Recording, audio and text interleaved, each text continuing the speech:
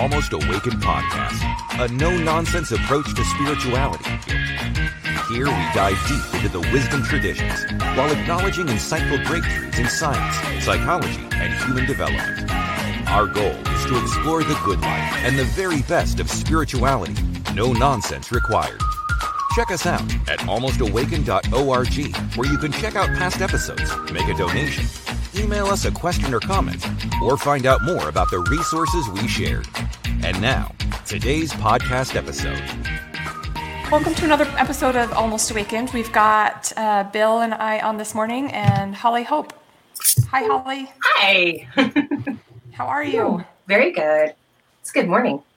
It is a good morning. It's crazy with all of this quarantine stuff going on, but I'm super glad we have technology to stay connected and be able to do these kinds of interviews. It is good morning. We've met a couple of times, but I've always been fascinated by what it is that you do. So why don't you tell us a little bit about yourself and what it is you do?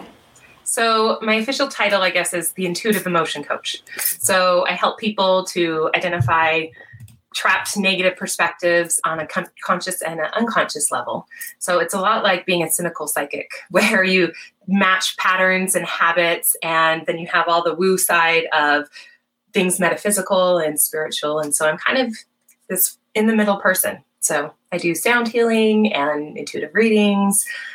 Just basically emotional crap clearing is kind of the name that people love to call me. So that's kind of my world. All things emotional, which is huge right now. So yeah, tell me a little bit about what you mean by emotional crap clearing. So emotional crap clearing is finding those. Well, it's interesting because a lot of times we'll go through things on a conscious level. I used to work for a therapist's office, and it was interesting because people would go through and they would talk through their emotions and their struggles and their problems over and over and over again. And it would take years for them to find what the root cause was, because we will often do a distracted emotional, diving in and distracting ourselves from what we want to have cleared because we're focused on something else, maybe something we're trying to avoid, or we don't see what's on the top.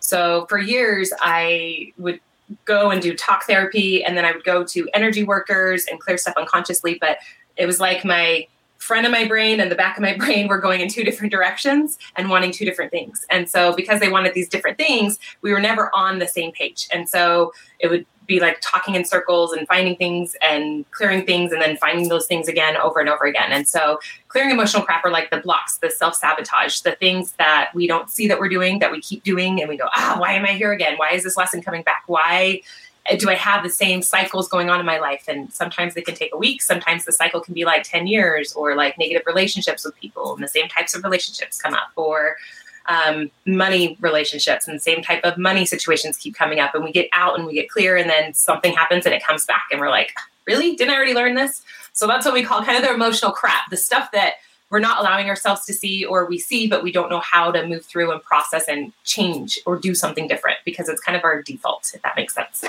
Yeah, so I've heard a lot of people call that shadow work. Is it similar? Yep. So people have said, I taught at an event recently at a nonprofit, and one of the people said, have you read this book on shadow work? And I'm like, no. And they're like, well, it's like this and this. And I was like, yeah, that's what I do. Like kind of the dark side, and just the stuff that we all have. So when I dive into somebody, it's kind of a weird term, but it's like I unzip them, and then they open up, and I see this golden light side that's just pure love and pure essence and why we do the things we do. And then we see all the emotional crap. There's the stuff that we don't like, the stuff that we don't want to admit we have, the things that are blocking us from that light kind of shining through. And so that's kind of very similar to that. It's very similar to like the shamanic shadow work as well, where you go in and you go through a transformational journey, and you kind of have to look at the stuff that you don't want to see. And then you come out on the other side changed and different and more free, if that makes sense. Yeah. I maybe you guys covered this. My internet here just sucks, and I keep getting pulled out of the stream here and jumping back in. But I'd love to know how you got into this, and maybe you've already covered that. Well, no, we haven't. So there. What was it? Like 15 years ago, 15 years ago, I was a professional makeup artist. And I had a direct sell company that was doing really good, breaking records in the state. And I had this trigger where I would make a certain amount of money and then I would stop. and I'd make a certain amount of money and then I'd stop. It was like Zoom, eek, Zoom, eek, Zoom, eek. And I couldn't figure it out.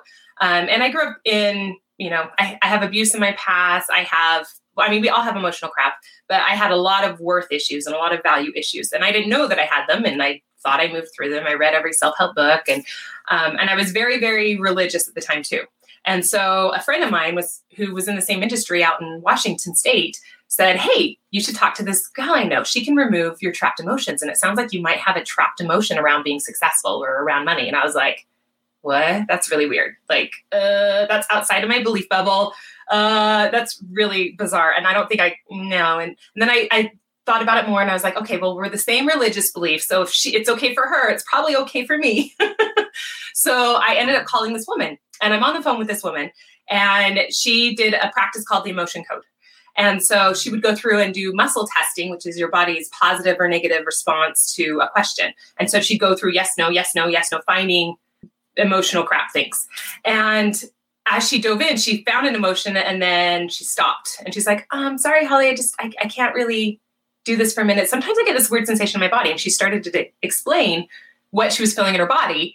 And I was like, oh, you're describing my panic attack that I'm feeling right this very second. Whoa, what is this? This is crazy. Because anything metaphysical, anything woo-woo was way outside. Like I was very much in a box and you had to fit in that box or you were weird and evil and weird and weird and weird. That was the big thing that kept coming. This is just weird. And so that moment I was like, okay, you've got my attention, because it was like an emotion of like hatred and it was causing me to have this panic attack. And I'm like, you sensed that on the phone, miles and miles away. And that was before video conferencing. And so it was like, she can't even see me. She's never even met me. And so at that point, we began working together every week, and she would find a bubble of emotion, and then she'd find an event from the past, and then she would clear it and find another bubble, find another event and clear it. And growing up with abuse, I have rape in my past. I was pregnant at 14. I was homeless. I had been through it. So if you can imagine how much time it was taking for every time I felt a negative emotion and I stuffed it to be cleared, it was just like, oh, this poor gal, it's going to take so many years and I just don't have the patience. And so I flew up to Washington and I watched her do a session, and just watching and observing, not knowing anything about her modality or anything. I was like, wait, I know the answer before she knew the answer. How am I able to do this? That is so crazy. And so I decided at that point to study and see if I could figure out how to do what she does. And I started to kind of tune in, and I learned the emotion code and got certified and all those things. And then I was still getting very impatient because it was like bubble, event, bubble, event, bubble, event. And people would come back with the same emotions over and over. Like, oh, again, you don't feel wanted. Oh, again, you feel scarcity. Again, you feel lonely. Like, why can't we just get to the bubble machine? And so it's kind of my impatience that kicked in.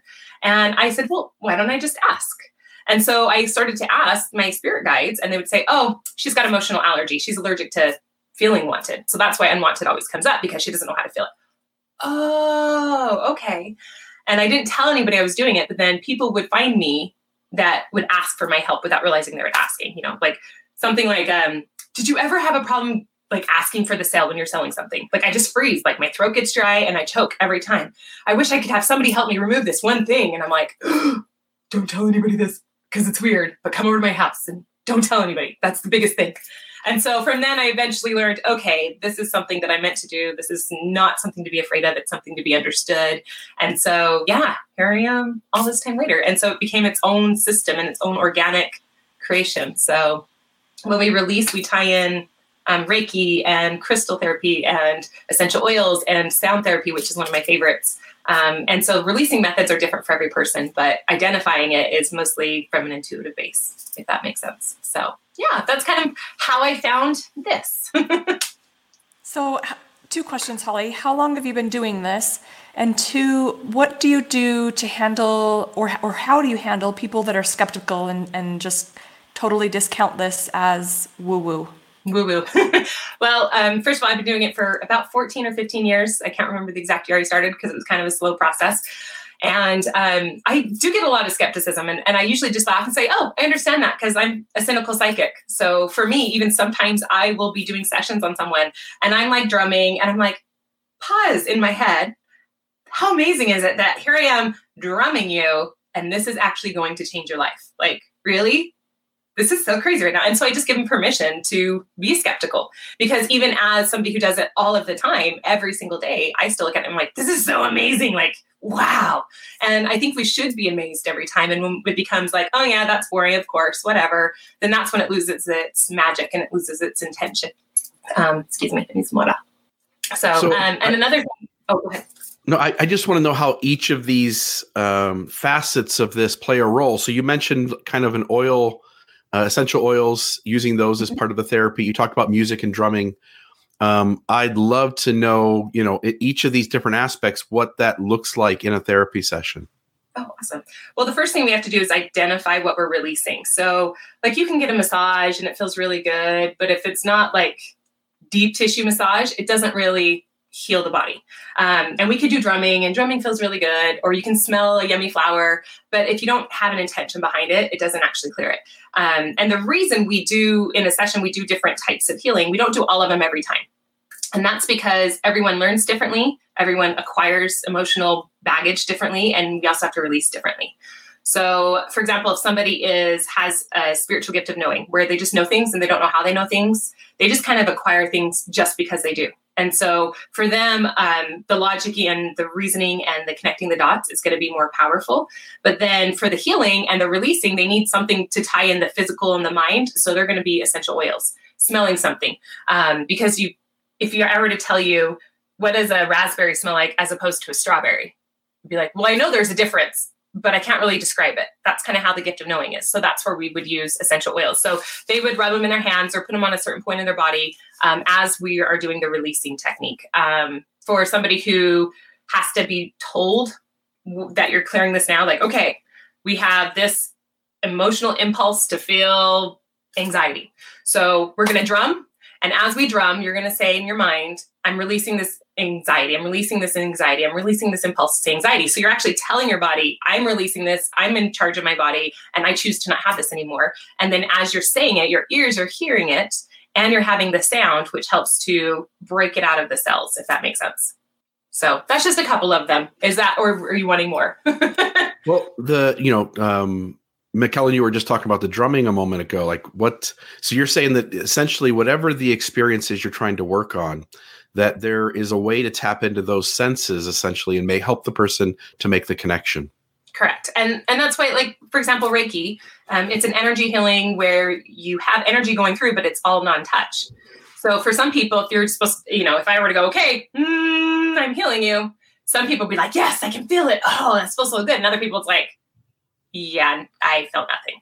And the reason for that is because we all have different languages. And so it's important to have the thing you're releasing to match the language of releasing. So they need to be in alignment. Otherwise, it's not going to resonate and it's just wasting time and efforts and energies. And so we have to have it one that fixes it. It's not like one fix all. Just like with diet and exercise, there's not one diet plan or one exercise plan that works on everybody. There's not one healing modality that works on everybody either. So Holly, you mentioned something about crystals as well. And I know like Kelsey is fascinated by rocks and she thinks that they have energy and healing properties. And I'm more of a skeptic. I think rocks are cool, but I've never, and I tend to be more logical and I like research and I like science and I like facts. Although I do consider myself pretty intuitive as well, but I have a hard time understanding how rocks can be useful and how they can have energy and powers. And so maybe speak to that for just a minute. Yeah. Well, and I know that most of this is audio, but I have here a huge black tourmaline. It's a big old chunk of rock. So I could take this and I could say, yes, this will protect me. Well, and for you, it probably will protect you by chucking it at somebody. Oh, look, negative people go away. So it's not necessarily the rock that's going to magically do it. It's what intention we tell the rock to. So I love this because a few years ago, my mom had passed and everybody was going through her things and clearing things out. And somebody came across a little tiny box and they're like, Holly, do you want anything? And I'm like, no, I don't need anything. But what about her clothes? I'm like, I don't need anything. Like, I see spirits all the time. She's not gone. And there's nothing physically tangible that ties me to her. So I'm good. I don't need anything. I have her love. I don't need anything. And so, but as they were going through her room and her things, there was a little box that had polished crystals in them. And when they saw them, they're like, oh, Holly gets these. And it's funny because my family's not, well, some people in my family do love crystals. Most of them do not. They're still very much in their own box. And so I'm like this weird gypsy, hipsy, witchy, bitchy kind of person. And so I'm over here in this extreme. And so they don't always understand, but they do appreciate, and they know me well enough to know that I would love that. And so they give it to me when I came. They're like, hey, we have this box for you. And I was like, oh, I love these. And they were ones that her dad had polished. And so it was really special to me. And I'm like, this is perfect. This is all I would ever want. And my brother comes in, and he's very much what's the word? Like a testosterone man. So I have two brothers. One of them is into cars, and he's a barber, and he's a psychologist and all those things. And the other one is an electrician and also a car man, but a car man, and really buff and football player, right? And so I have two. One's like skinny and tall, and one's burly and buff. And so the burly and buff one comes in, he's like, well, I could put a slab of concrete on my neck and it'd protect me. And I was like, And I just didn't really, I let him have his space, because we're all mourning too, by the way. We just finished burying my mom. And so I was like, I'm just going to let him have that. And then I turned to my other brother and I was like, you could actually, because little do you know, we have intention in everything we touch. And so if I wanted a slab of concrete to protect me, I could put it on my neck and say, hey, concrete, protect me, keep me safe, keep other energies and things around. And it's not necessarily the rock that's doing it. It's my intention. And it's giving me a tangible sign to give permission for me to be protected. And so, and peace of mind and placebo and all of those things, we just need something tangible that will attach to it. Now, when it comes to like, oh, but what does this rock do? What does that rock do? Like my little black tourmaline I have here. The difference is some elements are easier at sending an energy back or an energy out that aligns with that attention. So for me, black tourmaline, it just makes it easier for me to feel like the energies in that accept it, and it's easier for them. But black tourmaline is not the only crystal to protect it. I've had people, I said, ooh, try black tourmaline, because it kind of absorbs all the negative stuff. And they're like, oh, I don't like that, but I do love amethyst. Okay, amethyst is also a protected one. This is how it does it. And usually it disperses energy, just like different plants in feng shui create a different energy in the room. So it's more like it's easier for that object to obey, so to speak. I have air quotes. If it's already programmed that way. Just like minerals, just like plants have medicine, the rocks get to have medicine too. It just makes it easier. Or some of them help to remind us, like citrine is one that's, I wonder if I have any here. It's one that's dark yellow, and as it goes on the points, it goes to a white and a clear. And so it's crystal of creation, which if you think about it, you have something really cloudy and then you get really clear and it's pure. And so it's a good symbol as well for the mind to go, oh, when I hold this, I think of the color yellow, which stimulates different things in my body and in my brain, which make me happy. And then it also gives me an example of what creation looks like. So I can remember to create and take this muddy kind of color and turn it into something bright and pure. Does that make sense? So that's my view on crystals. That's why I love them. Yeah. So like Mikkel said, I'm a skeptic as well. But I love learning about how other people approach life or waking up or helping people overcome trauma, different types of therapy. And, we were sitting with a couple of friends last night, just having a conversation. And the one friend was talking about, like, when we come to all these different facets, and last week we talked to a gentleman about astrology, and this week we're talking to you about crystals and the healing arts and using rocks and musical instruments. And it's so easy for everybody to dismiss that. And I think you can come into these things with a woo-woo kind of perception, or I think even as a skeptic, I can come to these things and say they're on some level work. Even if it only helps these different things help our own, if that makes sense. Mm-hmm. Am I saying that right? Like, I'm trying to come into these situations and ignore level, even if I want to remain skeptical that these therapies work, even if at the very minimum doing something to get our own brain to work and work these things out and make. Yeah, I think what Bill is saying is that there's power in what we direct our focus on, and so no matter what our belief is, whether that's in a religious system or some of the other healing arts, there's power in what we give our attention to. And so I think it's really cool that there are people who know how to do these kinds of things. And just because I don't understand it completely doesn't dismiss it or it's not invalid. I mean, that's why I wanted to have you on the show, so I could have a greater understanding of what it is you do. And, you know, I know that there's people that you've helped, and I think that's really awesome. I just don't understand it completely. And so I wanted to ask you, Holly, you did mention the word witch, and I have been fascinated by witches. And so would you consider yourself a witch? Well, and it's interesting because, well, yes, I would, but not in a way that a lot of people put the word witch. So right, not a pointed hat riding around on a broomstick. Right. Or holding seances and calling in the spirits. And right. I mean, I know there's people that do that and that's their view and they find power in it and help people through that. So to each their own, of course. But for me, I'm more of a witch in the way of, when we think of witch, back in the witch trial days, it was like a healer. So somebody came to you sick and they made you better. Oh, you're a witch, you're doing magic. And so, but it's like, yes, it is magic. But magic is more of intention plus the pairing of pieces and elements to create something. And so it's not magic in the way that a magician is, you know, causing, concealing and hiding and trickery. It's nothing like that. It's more of using authentic magic where you say, here's an intention, here's an action. And I love the term when people say, oh, you're just so lucky. And I'm like, luck has nothing to do with it. Like I pulled in this piece and I pulled in this piece and I pulled in this piece and I looked at myself and said, okay, here's what I want. And then it gets to happen.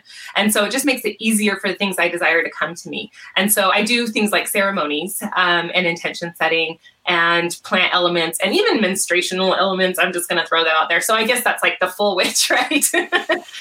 But there's cells in there and there's energies in it. And it's more of energy based than it is chanting and seancing and things like that. So if you even look at like a lot of the pharmaceuticals right now, they could be considered a witch because they're going through and they're taking elements, breaking them down, making a concoction, and then saying, here, drink this and you will be healed. So I think the deep down witches are ones who are able to connect to what's available in the earth. And one, there's different types of witches. So people have asked me what kind of witch I would be, and I would say I'm an earth witch.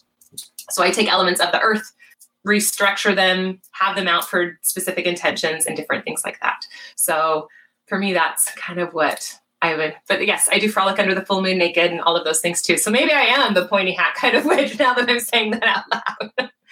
But it's more about self-expression and just connecting with everything around you and finding that magic in it and then applying it and transmuting it and remembering it when you are having dark times or when you're having struggles or when things don't make sense or when the messy humans get in the way, including ourselves. I was told that my sound was kind of whack the last time I was talking to you guys, so sorry about that. But I guess my point being from before is that for the skeptical person, if it works, it works. Come into things, stand the reasoning behind how something works.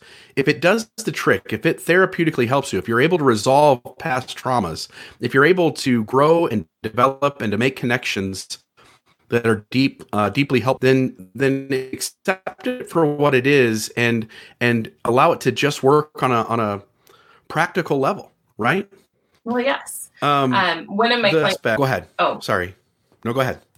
I was going to say one of my clients recently did a magnet therapy, and it was a very intense therapy where you go in like multiple times a day for like 6 weeks, and it's magnets. And it's interesting because he was having a session with me, and the thing that came through was, you need to allow yourself to let this work. Instead of going, is this going to work? Is this going to work? Is this going to work? Well, you already thought it would work because you decided to invest in it. You decided to give this person money. You decided to go and spend all this time doing it. But then sometimes it's like, okay, I'm expecting it to fail. Guess what? It does, because your mind's just as powerful. And so I love that you share that, because sometimes it's just a matter of allowing it to work. And if you have to really force yourself to allow to work, then it's probably not your modality. It's probably not your language. And that's okay too. It doesn't mean that one's wrong or right. It's just like, oh, that's just not my preference. Just like, sushi. I love sushi, but a lot of people are like, ooh, no, raw fish is not my preference. Ugh, gross. And so, but to me, I'm like, ooh, foodgasm. It's delicious. So it's allowing yourself to go, ooh, this is my preference and this is my not, without having any type of like mean or discrediting judgment. I think that's where sometimes we get stuck in a funk, is we're like, that's not okay. This is not okay. This is right. You're wrong. And it's like, oh, there's truth in everything. We can all be right. So I love that you point that out from a skeptic perspective, because yes, that makes perfect sense to me. Well, Bill, I was having a hard time waking up this morning. You know how it goes. You stay up too late partying or hanging out with friends. And then you've got to get up early to record a podcast. So what do we do in those instances? And on every other day of the week? Coffee. Red Roca coffee. It helps you and me as we're awakening in the morning. My favorite brew is Heathens or Good Mojo. And sometimes I like it hot. In the summertime, every once in a while, I'll drink it cold. Red Roca Coffee is a small family-owned business here in the United States. If you need a cup of joe to help you awaken, give Red Roca Coffee a try. We're sure you'll like it. We're sure you'll like it. That's Red Roca, ROCA coffee.com. When you place your order, put in the code AWAKE. AWAKE.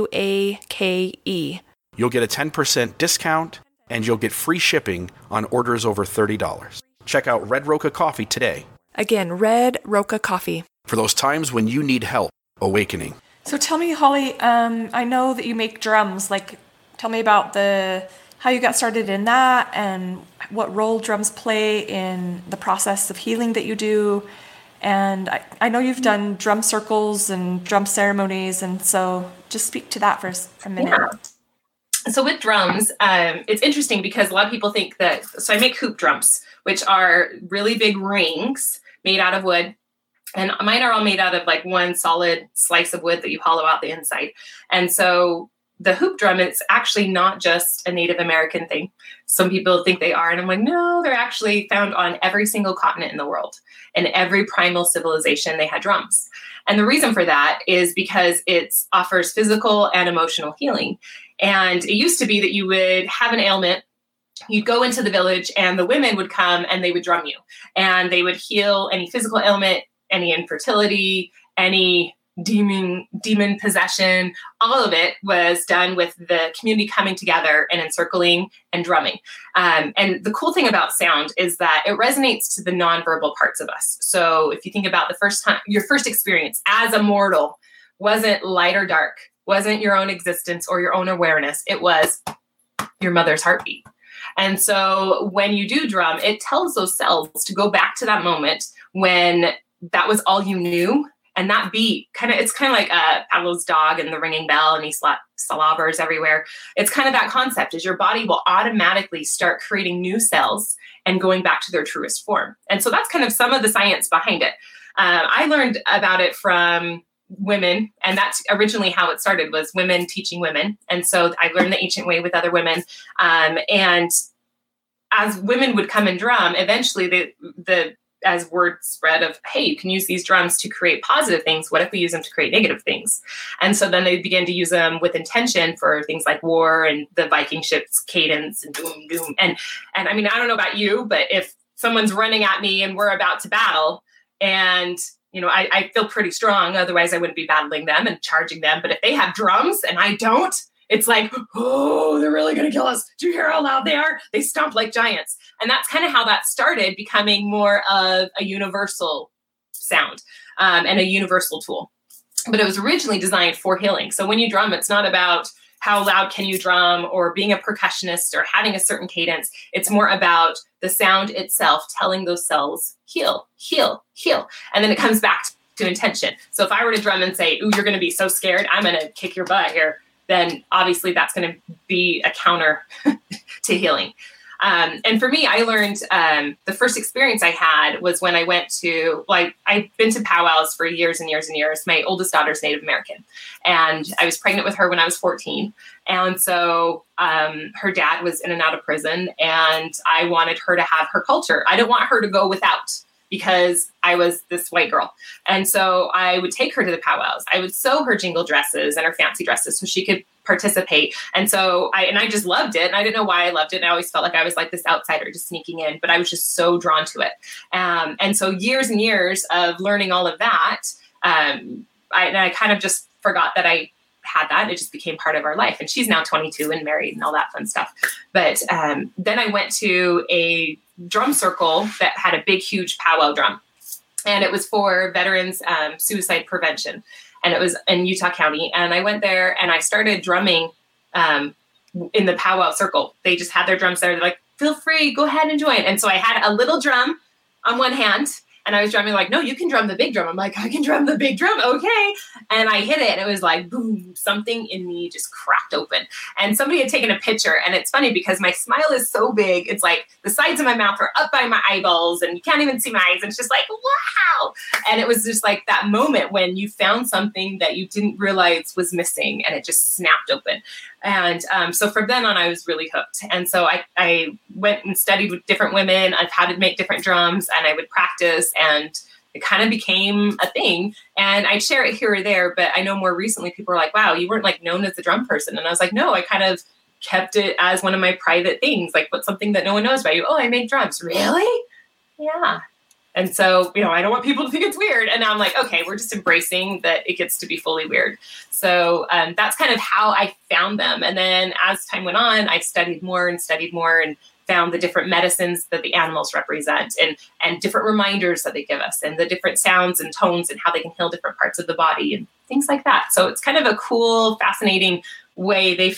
I feel like they found me rather than me finding them. It's super cool. Kelsey and I have been watching this series on Hulu called Alone. And it's about wilderness survival. So they'll take these 10 people, they drop them off on this super isolated place, and they have no human contact whatsoever. They have camera equipment, and they document their own journey and survival. And it's really interesting because several of the people that are there, one, talk about how terrible it is to be alone and to have no human contact. But it's interesting because several of the people have made their own instrument, and how they talk about how that instrument, one guy made a little like guitar, super primitive, and one guy made a drum, and it's just how that helped them survive longer than some of the other people. And so it's just interesting. I'm so fascinated by music and how that plays a role in how we function as humans. You mentioned something about cells and memory. What do you mean by that? So the cells of our DNA, it's almost like they have these what's called little gates. And so the gates open and close and open and close and open and close. And so when they open and close, all the good stuff gets to come in, like nutrition, positive emotions, positive energies. And when they open and all the good stuff comes in, all the bad stuff goes out, any stagnancy. And so when it comes to cell therapy, what's happening is when you drum, that vibration and that sound causes those gates to open and close. Where if we struggle with health issues, where if we struggle with emotional depression, things like that cause stagnancy, those gates don't open and close. So it doesn't matter how many good vitamins you're putting in your body. It doesn't matter what you do. Your body's not receiving it. It's not changing. It's staying stagnant, and stagnant becomes mutated, which becomes like almost like a cancer, and sometimes literally cancer. And so there's colleges and studies that have shown they bring in patients, especially like neurological patients, and they do drumming for like 45 minutes and rank them. And it's all the science stuff. And I read it, but I don't profess to be a scientific researcher. I just read the research and go, oh, that's cool. So there's science to it. Neat. But I encourage you to Google it because it's really neat. But they show studies where the cells actually do start to regenerate and those gates open and close. And as they do, more of the good stuff gets in your body, more of the bad stuff gets out of your body. So it creates instant movement. And earlier when I talked about how sometimes we need words to know what we're clearing, the cool thing about drums is they can open up those cells and start to create some movement so that you can start having that awareness and you can actually start releasing, because they can release the nonverbal stuff, the stuff that you're like, I don't remember that because I was 2, but for whatever reason, I always have this pain in my knee from when I tripped when I was 2 and it never fully healed. Well, the drum can actually do that because it's just telling the cells, heal, align, activate, do something, just like dancing or exercise or even like those vibration platforms do. Like there's so many healing things out there, but sound has been proven to be not just an emotional healing, but like a physical piece too. So that makes perfect sense. And especially when you're talking about that Alone show with them feeling isolated, it also probably gives them a way to stay sane because it gives them a place to put the anxiety, a place to do something different. If they play that makeshift guitar or that drum in a different cadence, then it creates new neurological pathways, and it gives stimuli, and it gives dopamine, and gives all those hormones into their body so that they can function with that stress that they're probably feeling, and they don't feel so alone. I can't tell you how many times I love drumming alone because there's no one to judge me. Nobody cares. And so I can be as loud as I want. Well, actually not as loud as I want, because sometimes my neighbors don't like me and I get some nasty text messages. But I'm like, oh, oops, sorry. So I try and be nice, or do it inside my house. And then my kids are the only ones who have to tolerate me drumming. But they're just kind of used to it now and don't pay attention. But sometimes alone is the best time to have those methods of play and all those chemicals and hormones that our brain releases when we do play, because as adults, we rarely play like we used to when we were kids. I'm turn off my camera for a second just to see if my sound is any better if I do that. Some people will think that's out there, the idea that there's memory in our cells, but science recently came out with studies that showed that they can prove that we humans store on some level parts of our memories in our DNA, and they could show that the children born after that traumatic event versus the children born before that traumatic event handle similar events differently. And so there is evidence out there. I mean, again, as science moves along and we go through another 100, 200, 500 years, we're going to continually learn things that at first we would have said, like, that's crazy talk or that's insane. The reality is that we don't know what we don't know, and we're always learning new things all the time. Yes. I remember when I first read about the epigene, I think is what you're talking about. And it looks like a little, in the imagery they do in all the science reports, it looks like a little kidney floating above the DNA. And so it holds experiences, emotions. And that's kind of how, if you think about it, that's how evolution happens. You wonder, like, oh, why do people who live in certain parts of the world, not now, because obviously we have travel, but if a concentration of people live in an area for so long, they begin to look a certain way. You're out in the sun all day. Now your skin's darker so that you can handle being out in the sun all day. You are in a colder climate. Guess what? Now you're hairier. And so I think, in my opinion, that's how our evolution happens, is it holds the experiences and the traumas and also the positive experiences for reinforcement. And then that way the next generation holds those and can adjust and adjust and adjust and adjust. And eventually we create a whole new dynamic or a whole new species because we've evolved based on those experiences. So it's kind of like, we think at first, oh my gosh, this is so miraculous and how amazing and how out there. And then it's like, oh, well, that makes perfect sense. Of course. Like, why wouldn't it be? And duh. So I had that happen to me a lot when I'm researching, like, oh, wow, that's so cool. Oh, wait, duh, of course. Why wouldn't it be this way? So it's kind of fun to see it evolve as time goes on. Could you share maybe 2 or 3 of the folks that you've worked too specific? I don't need names necessarily. In fact, let me turn off the cam here again. Okay. So I think it was a little bit better. No sweat. So could you share maybe 2 or 3 instances of folks who came to you for help? And again, I don't need any personal information, but maybe like success stories, things that were big blocks for them that kind of were overcome through these types of therapy. Yeah. Well, one that I love is because as we're talking about skeptics, I have a client who, her husband's a huge skeptic. Like, he's like, I don't know. And she was just like, you know what? I'm just not resetting. I'm not able to move forward. I don't know why I feel stuck. I'm just so stopped.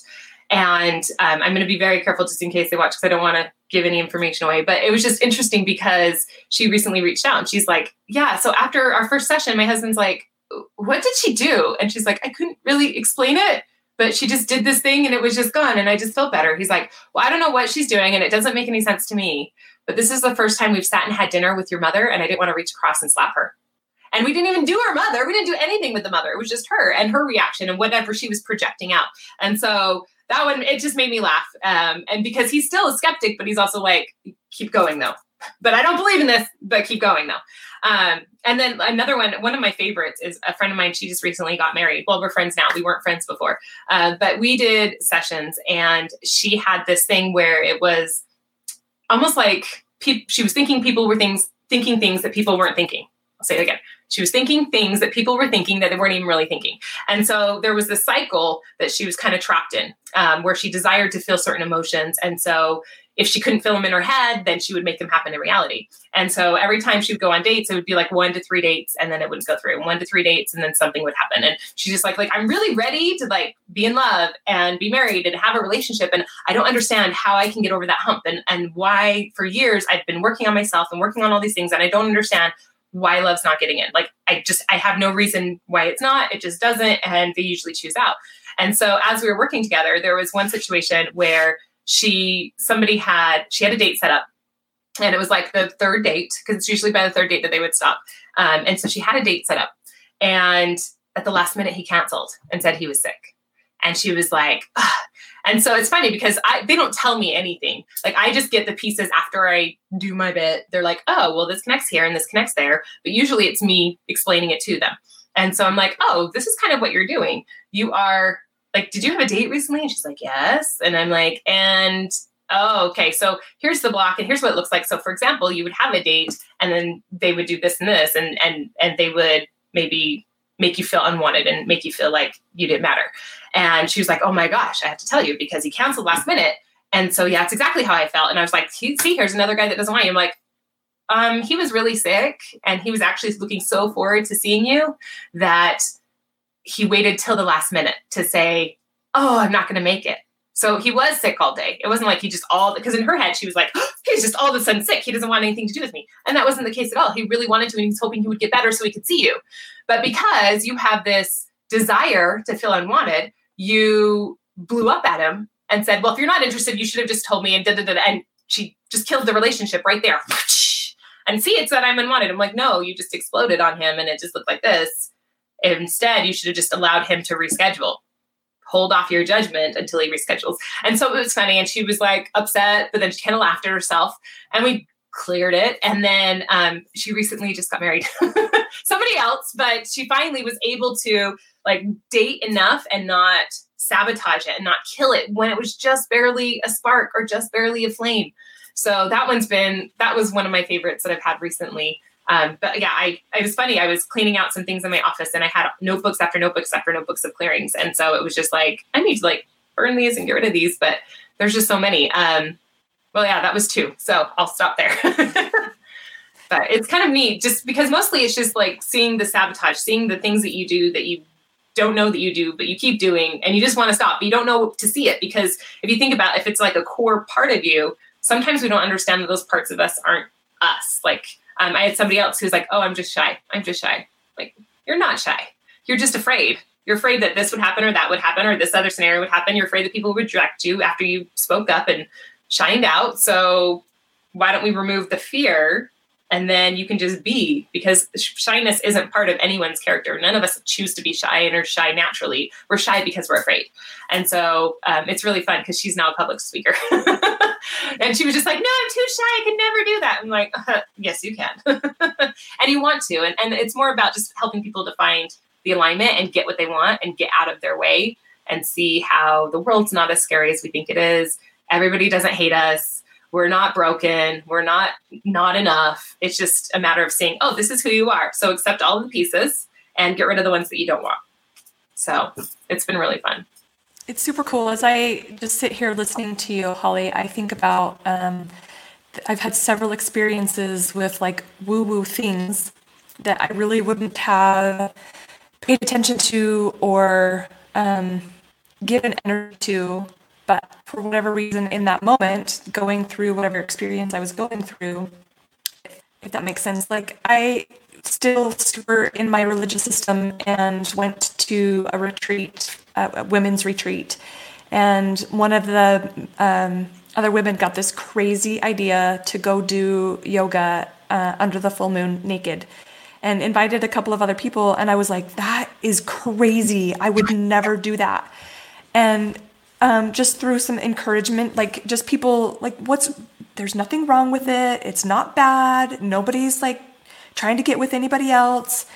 And so I went and did it. And it was like the most freeing and amazing experience, but I can't put my finger on why, you know what I mean? Like it was cool. And so I think if we allow ourselves the space to just have an experience, it doesn't really matter what the experience is. If we're open to it, there can be value from from having an open mind. Yeah.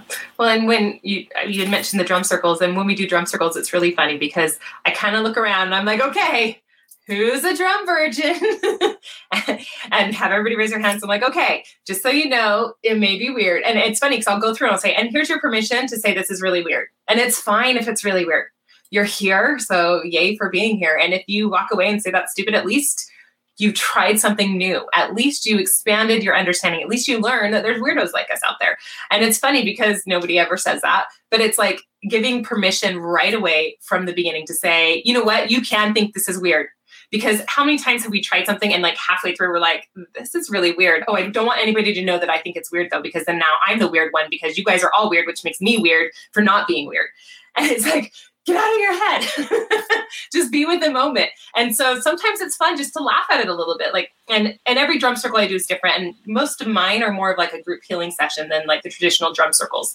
And so in it, after we identify what we're releasing, we actually come together and we support each other in releasing. And we kind of hold space is the term that is more well-known.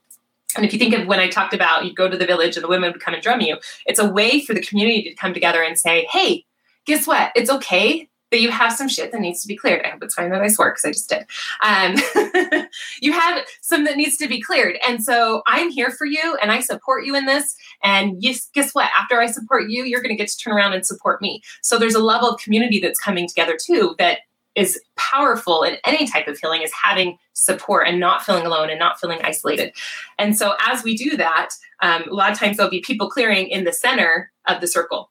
And then there's people on the outside who are drumming, and it looks different every time. But when we get drumming and we're taking drums and we're holding them down at our feet and raising them up to the heads and holding them down and walking in a circle, it's like, sometimes I'll get people who are like, I just want to chant. I just want to do a, some type of a sound. And I'm like, I know, it's because it feels primal. It feels like we're just letting go of all of the materialism.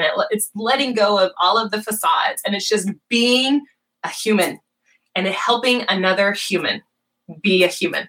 And sometimes we get all caught up in like, okay, let's talk to spirits, and okay, let's worry about all of these details and scrutinize everything. Well, let's go back to the basics. I'm a human and I want you to be happy. And this feels good. Let's enjoy this. And so I can absolutely relate to like the whole, okay, this is kind of weird, but it's also kind of good at the same time. And I don't understand it, and allowing yourself to not always have to understand it, but just going, hey, I'm understanding this experience, or I'm enjoying this experience, or you know what? I'm enjoying knowing that this experience is not for me and creating contrast. Like it's always a good thing to me anyways. To be lose Bill. Again, my sound's probably going to be screwy here. Sorry about that. But I've got friends who have done a ceremony, and music plays a huge part in that. Their feedback is that music is crucial to the growing and awakening and learning and dealing with trauma from the past in that experience. I have to come to grips that for a million years we've been making our own music. We've had ways in which that us as a tribe could rid ourselves of our traumatic experiences and deal with the unhealthy things that come human. I love that whether people who are listening believe or don't believe, I love that getting something from it. Yeah, I think so too. And I love the part where you said like, yeah, we've always been doing music. We've always been creating, and even like ayahuasca ceremonies, it's a journey.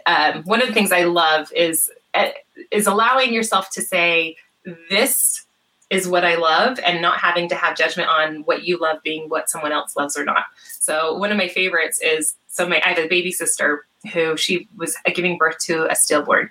The baby was still alive, but it was too early. There's no way to save it. And so she knew she was going to have to deliver a baby that would not live. And it was the same year after my mom had passed. And so our family was just like, great, another loss. And I was on the other side of the curtain because she wanted to try and do it by herself with her sweetheart. And so she's like, I want to do it on my own, but I really want to know that you're there if I need you and I can't handle it. And she was in this moment of fear and grief, but still had to like woman up and handle it. And she's so cute. She put on Metallica, and she's blasting out to Metallica as she's going through labor and she's going through this hard thing. And she's like, and later she's like, is it weird that it's making me feel really good? I'm like, are you kidding? Crank it up. Like, no, this is your language right now. This is what you're feeling. And that's why we love music. And that's why it resonates. And that's why humans have always done it. It's because it's a way to express emotion. It's a way to move through emotion. And one person may not think of Metallica as a soothing, relaxing music to give birth to, but for her, that was her language. And that was like, yes, I am strong. I am powerful. I can do this. And it gave her exactly what she needed because it created an intention in her body that could handle the trauma that she was experiencing. So, side note, she did give birth to a beautiful, healthy boy on the exact same day 1 year later. Wow. So, talk about miraculous things, right? Yeah, that's crazy. So, yeah, same birthday. So weird. So, Holly, where can people find you? So, Facebook, I'm just Holly Hope, HOLIE, HOPE, or Instagram, I'm holly.hope, or my website is thebeautyofperspective.com. So, I love it. Has your name always been Holly Hope, or did you change your name to Holly Hope? So that is my birth name. So Really? Hope is my middle name. So yeah, it's kind of a fun story because my older sister's Faith, I was Hope, and my baby sister was supposed to be Charity. So we were Faith, Hope, and Charity, right? Except that after Hope was born, they went, wait, my maiden last name is Ride. So she would have been Charity Ride. And then they're like, maybe we'll do Faith, Hope, and Joy. Joy Ride. So it's Faith, Hope, and Lee. But that's kind of where it came from. And I went by my last name, which was a married name. And then I was looking for a pen name. And I'm like, why don't I just go by my middle name? And I didn't really use it until I wrote a book. And then I was like, oh, Holly Hope. And then I went through a divorce. And I was like, oh, actually, this is perfect. I'll just go by this forever because that name's never going to change. So, yeah, Hope is legit my middle name. I love it. Thanks. It's kind of fun. Yeah. Appreciate you spending some time with us today and helping people to understand what some alternative therapies are and help us make sense of how practical these can be. Thank you. It's been really fun to chat and share. I love what you guys are doing, and I love what you're creating and expanding awareness and opening the discussion. It's really fascinating. Love it. Love it. Love it. Appreciate it. I did share the website, thebeautyofperspective.com, both on Facebook and on our YouTube channel. I'll put that in the show notes as well. Folks, check out Holly Hope. Check out thebeautyofperspective.com. If this sounds like something that would be helpful to you. I know that Chris Finnegan, who we interviewed a couple weeks ago on music, just put a little thing out with a picture of a drum. I know that he loves music and he loves drums. I know that some of the listeners early on in the podcast were talking about how this therapy has been helpful to them as well. So thank you. Anything else, Mikkel, you want to ask Holly? No, it's just been a great discussion. I appreciate your time. It's been fun getting to know you, and I look forward to interacting with you in the future. Thank you. You too. I just love you guys. You're awesome. Beautiful. Thanks so much for having me. Yeah, no problem. Have a great day. You too. We'll see ya. Okay. Bye. Mikkel, I got to tell you, I think we got to care less about the narrative or the myth behind these kinds of things and what we have to look for. And I got to do this to myself in the religion I left right? Like I got to say, if there's aspects of it that work and give people deep meaning and help them to grow and awaken and make connections, then as the Handmaid's Tale says, praise be, right? Yeah, it's interesting because I was telling Kelsey the other day, I've always been fascinated with drums and like Native American culture, especially them doing their ceremonies and dancing and like around a fire or drums. And I think it goes back to what Holly said. It's just it's primal. It's what we've always known. It's in our DNA, and why not? I deeply believe that the people she's working with and that others in these various facets, the therapies they're doing, the help they're giving, I literally believe that works. And I don't necessarily believe the woo-woo behind it, the story that we give for why it works. But I deeply believe that human beings who have trauma in their lives go through these rituals that are intended to get them to see or focus or look at their trauma a different way. And they essentially unlock a box and are able to now start to look at their trauma differently and to be able to deal with it.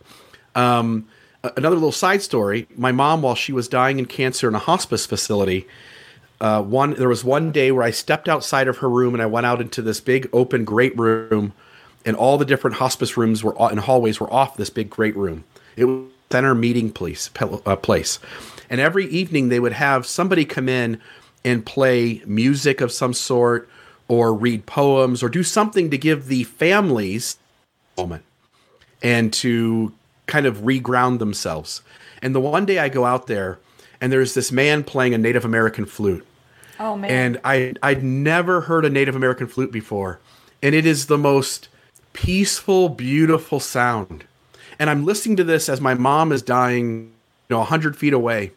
And I come home from that experience, and now almost every night, my wife and I put Native American flutes on in the background as we're going to sleep. And it's the most beautiful, therapeutic noise to go to sleep to that I've ever had. I know that you friends put on certain kinds of meditations as well. I just think there are things that connect to our brain and help us to relax, grow, overcome, and we just have to give credit where it's due, and we don't necessarily need to fight over why it works. Yeah, I agree. Anything else from you? No, I'm good. Great interview. That was, I love that you got her on. I love that we had this conversation. Listeners, almostawakened.org. Don't forget to check out Holly at thebeautyofperspective.com. Buy your Red Roca coffee, use the code, and it helps you. Mikkel, this is a lot of fun. I'm enjoying these conversations. I love coming into these as one who's discarded one system, and now I'm offering people a chance to hear other systems, and they're like, Bill, this is just another system. And I'm like, you know what? I like to learn, and I like to think about new things, and I like to be confronted with stuff. And whether something is functional, whether it's fictional, I just like the idea that all of us get a chance on this side of things to make our own conclusions and to do our own research. This has been another Almost Awakened episode. Check us out at almostawakened.org, where you can check out past episodes, make a donation to keep this podcast running, email us a question or comment, or find out more about the resources shared in today's episode. For coaching opportunities or extra support, visit NoNonsenseSpirituality.com to meet with Certified Spiritual Director Brittany Hartman.